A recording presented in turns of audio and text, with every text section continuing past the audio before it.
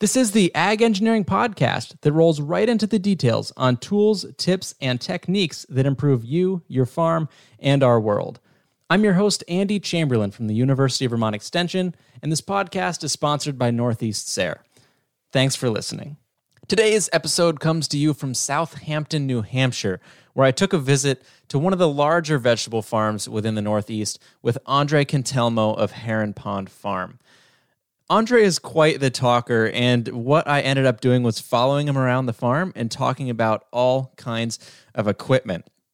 So rather than sitting down around the table with microphones, we walked around the farm with a microphone and camera in hand. So there will be a series of 5 or 6 episodes coming up, all with Andre, and that's going to cover things like coolers, cultivation equipment, no-till practices, and some really fun innovations from TerraTech equipment.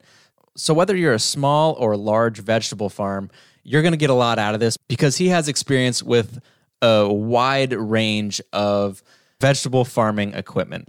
So I hope you enjoy these episodes. They're a little bit different than the typical format that we followed. Let me know if you like it. In this first episode, you get to know Andre and his farm a little bit, and then we dive into details on no-till. We talk about a no-till planter, flail mowers, soil health, and weed pressure. Super interesting topic for me, so I hope you get a lot out of it as well. Here we go. My name is Andre Cantelmo. We're here at Heron Pond Farm in Southampton, New Hampshire, where we grow 60 acres of mixed vegetables and gross between $1 million and $1.5 million a year. We have diversity in sales with wholesale, direct-to-consumer, roadside stand, farmers market, and CSA.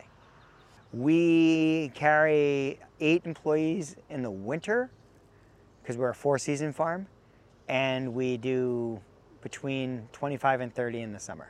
I've been farming since 1996 in New Hampshire. So, and before that I farmed with my uncle in the summers at his market garden, which was, a little 1-acre market garden. Oh, what's your climate zone? 5B. Okay. We actually recorded this part of the episode at the very end of the day, and I asked Andre, what does the future look like for your farm? And he's definitely one to invest in equipment or infrastructure where it matters, and this is what he had to say. My long-term plan is like, I gotta bite the bullet. It's just like, you get to my age and you're thinking, what should I do? Mm-hmm. Is my kid, because I could do this for like 20 more years.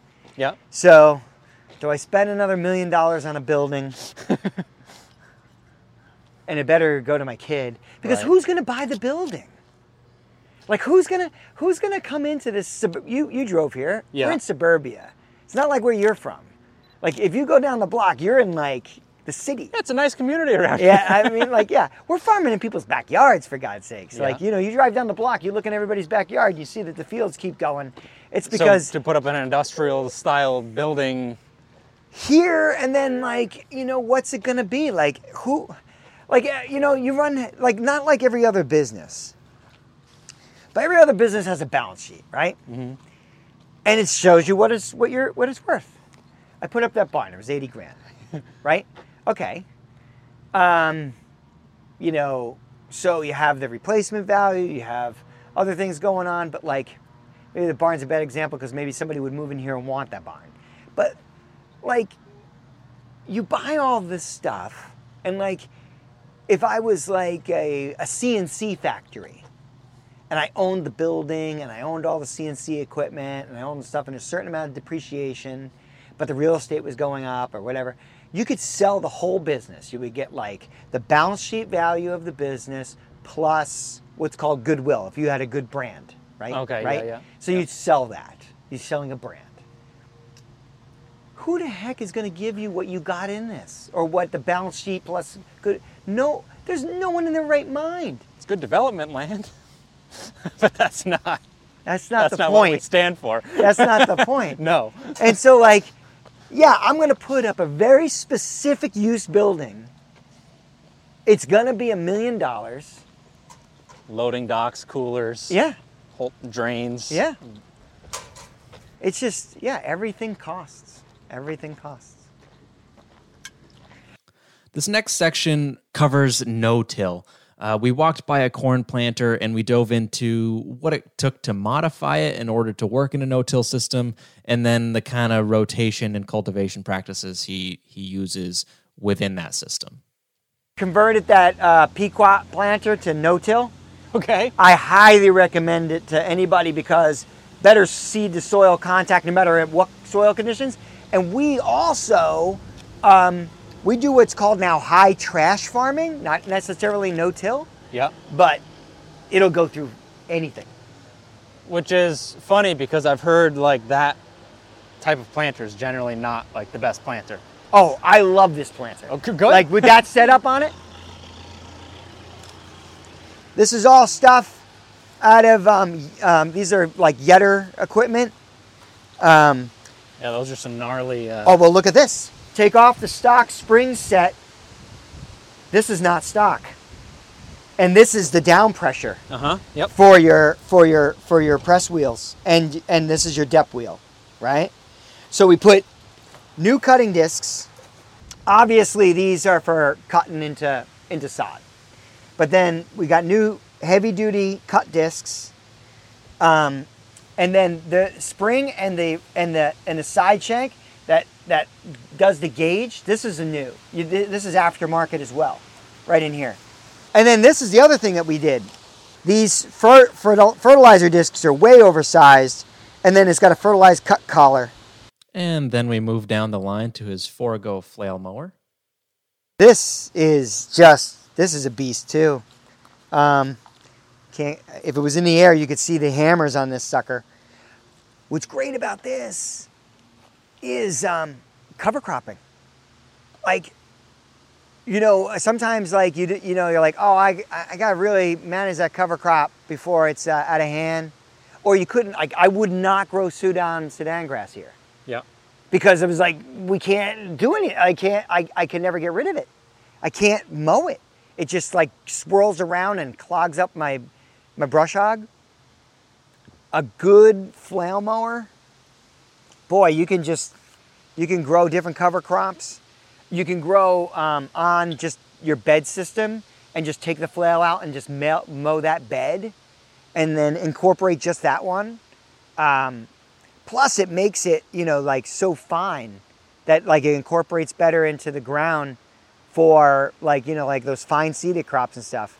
The other thing is, with this and the no-till planter, I don't plow for corn at all. I mow down my cover crop, or I crimp it. I wait a little bit. I go in, no-till. Whatever cover crop stands back up, we flail right to the ground, and it doesn't catch up to the corn after that. And okay. like I got funny looking corn that like the corn's this high, and I have like little rye stubble that's like this high. But I'm like, I don't know, throw a little extra fertility down. Yeah, that's fine. Like yeah, it's just an interseeded cover crop at that point. I don't know, but I mean, yeah. So you're flailing down the old corn.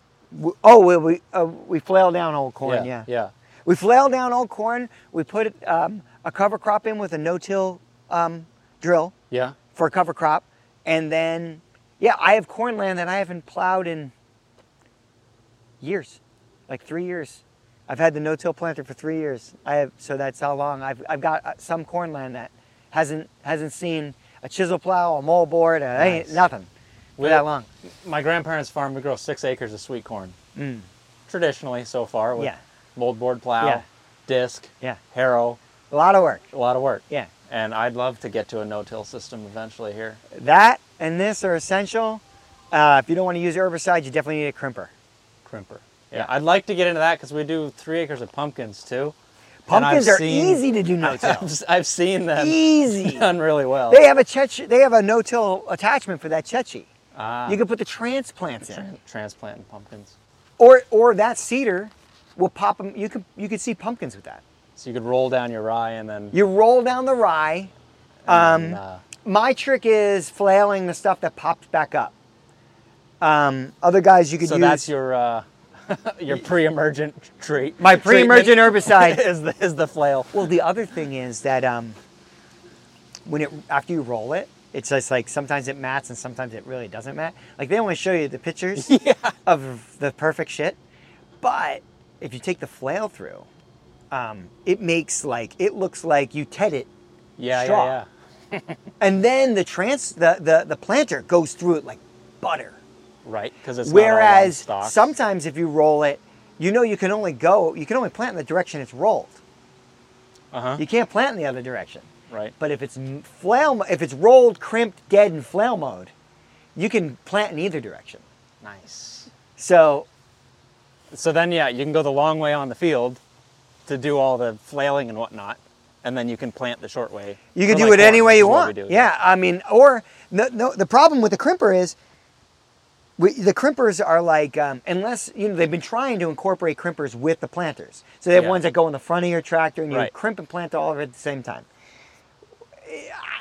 I'm not sophisticated enough to do any of that. I can't get that working. I'll never get out there and like crimp like when my cover crop needs crimping, it has to be crimped. It's not like I'm ready to plant or, it's time for that planting. Like I don't have it down to like where right, because you need to crimp when you need to crimp and you need to plant when you need to plant. That's not always aligned like the universe. Especially if you go with like rye vetch. You let that vetch go long. You know what? I have spent hours pulling vetch out of that thing. I have spent like clumps of it. I have pictures of like the row markers. You know how you're going through? And you have to, no-till you have to use a row marker with the foam because otherwise you don't know where you are. You can't see your tire prints. You think, how am I not going to see the tire print? It's gone pretty fast. You'll come back and find corn that's like weaving it out of each other. So you have to use a foam marker. Yeah.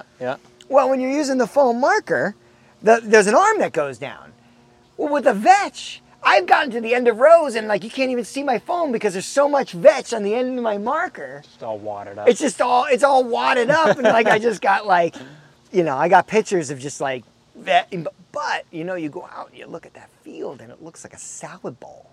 Yeah. And then you plant corn in it, and then you go out like in one of these New England falls where like trucks are sinking to the bottom of it, and like everywhere on the farm. But you go out to pick corn, and you could drive your friggin' tractor, your truck, everything. You can bring a trailer out there and just pick right into the trailer because the ground hasn't been disturbed or moved or anything. It's fine. Doesn't care. And healthy soil. Oh yeah, the soil's and then you go and burn it to the ground with greens. That's what we do. We build the soils up to set fire to them. That's nice though that you're building it up over corn. Typically, corn is known to take soil down, just on the way you handle the soil. Yeah. I mean, if you sell off the stubble to to cows and stuff, then I think that you probably are not doing well. But like the no-till system and keeping the chaff on the ground, you probably are slightly gaining. Right. I have never done the math. I mean, I always think it's got to be insanely difficult to build while cropping.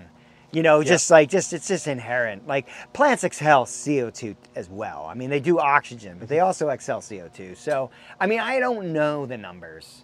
I think it would be interesting to see. But the no-till systems are definitely better. And I tell you, like the soil, after 3 years of no-till, and then you go in, like we also do like no-till cover cropping in our fallow ground.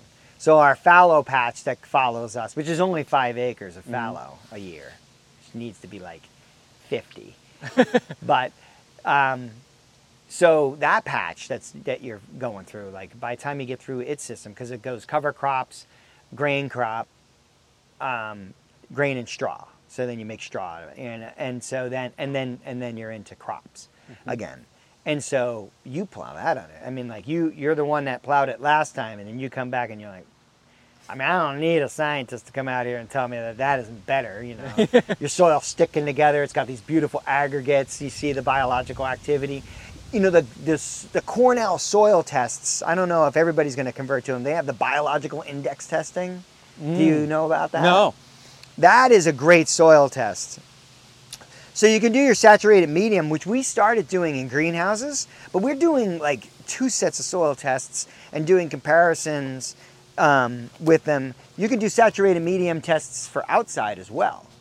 And so you do the saturated medium, which is normally like your desert soils, your highly irrigated soils, which until this year we were like, we're basically, it's all a greenhouse because it's not raining. The only water here is what we put on it, so that's what made us think, we should maybe start doing the saturated medium tests, for salt builds up and stuff like that. Really helps you with those. And, but Cornell sends you back and you're like, there's like this little chart on the bottom, biological index. And it's like you got like red to green, and everything in between. It's like when you have red, you're like, ooh, dead soil, And so I was heartened by looking at that and saying, oh, well, the ones that are in poor condition are soils I knew were in poor conditions, and the ones that are in good conditions are the ones I kind of thought would be in good conditions. That's good. It backed up your So your I impressions. I'm not my impressions, but understanding what's there and like going with their recommendations. You can if you get an agronomist or if you talk to another consultant, they can look at these tests and be like, you should be cropping this way. Or if you've been thinking about it long enough, you can be like, well, we should stay away from these crops, and this is the kind of things that we know that we build soils with, and so we should just be like, we should turn and do more of that. We continued to walk around the farm, talk about other equipment, and then went up to some Haygrove high tunnels that were up in another field. I was still thinking about no-till, so here's another question that came to mind as I was digesting and absorbing what he had to say earlier as we're riding in the truck up to these next fields. How's the weed management on your no-tilled corn? Non-existent. Meaning I don't have to do anything. Yeah. We're not an organic farm though. Right. And if 90% of the time we don't have to do anything, but we have used Callisto. But for the most part, because you're making a mulch layer. And we haven't broken the ground. All right, so your weed seed bank is not reemerging. Especially when you get to the years 2 and 3. Yeah. Like even that little... you notice it gets better and better. Every year. And your ground is not exposed because you put it right into a cover crop right after, and then that mulches the next year. And then we, like I said, we use the straw. Sometimes I'll harvest the straw and plant right into the stubble. Yeah. And that's fine too. And a straw, you put between rows of plastic mulch. And talk about reducing compaction. Not only from walking, it's the raindrops. When it rains in between blocks, oh my God, it turns it into just like friggin' cake. And then, but if you don't have that, oh God, it's friggin' beautiful. You see, it's like you go remove the mulch and just to look underneath it. See like all these worm castings, and you can take your hand and go like that through the soil. And you've been working there all year. Yeah.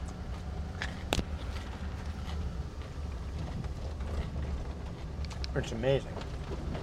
Thanks for listening to today's episode. I hope you enjoyed it.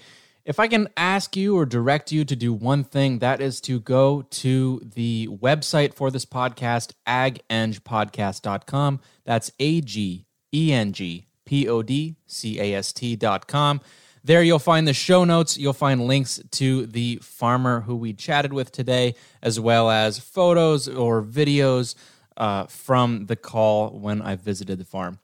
If you've got some feedback to share, my contact information's on there, or you can leave me a voicemail, and you can do that right from the link in the description in the mobile app you're listening to this to, so go ahead and do that. Thanks again for listening, and I hope you have a great day.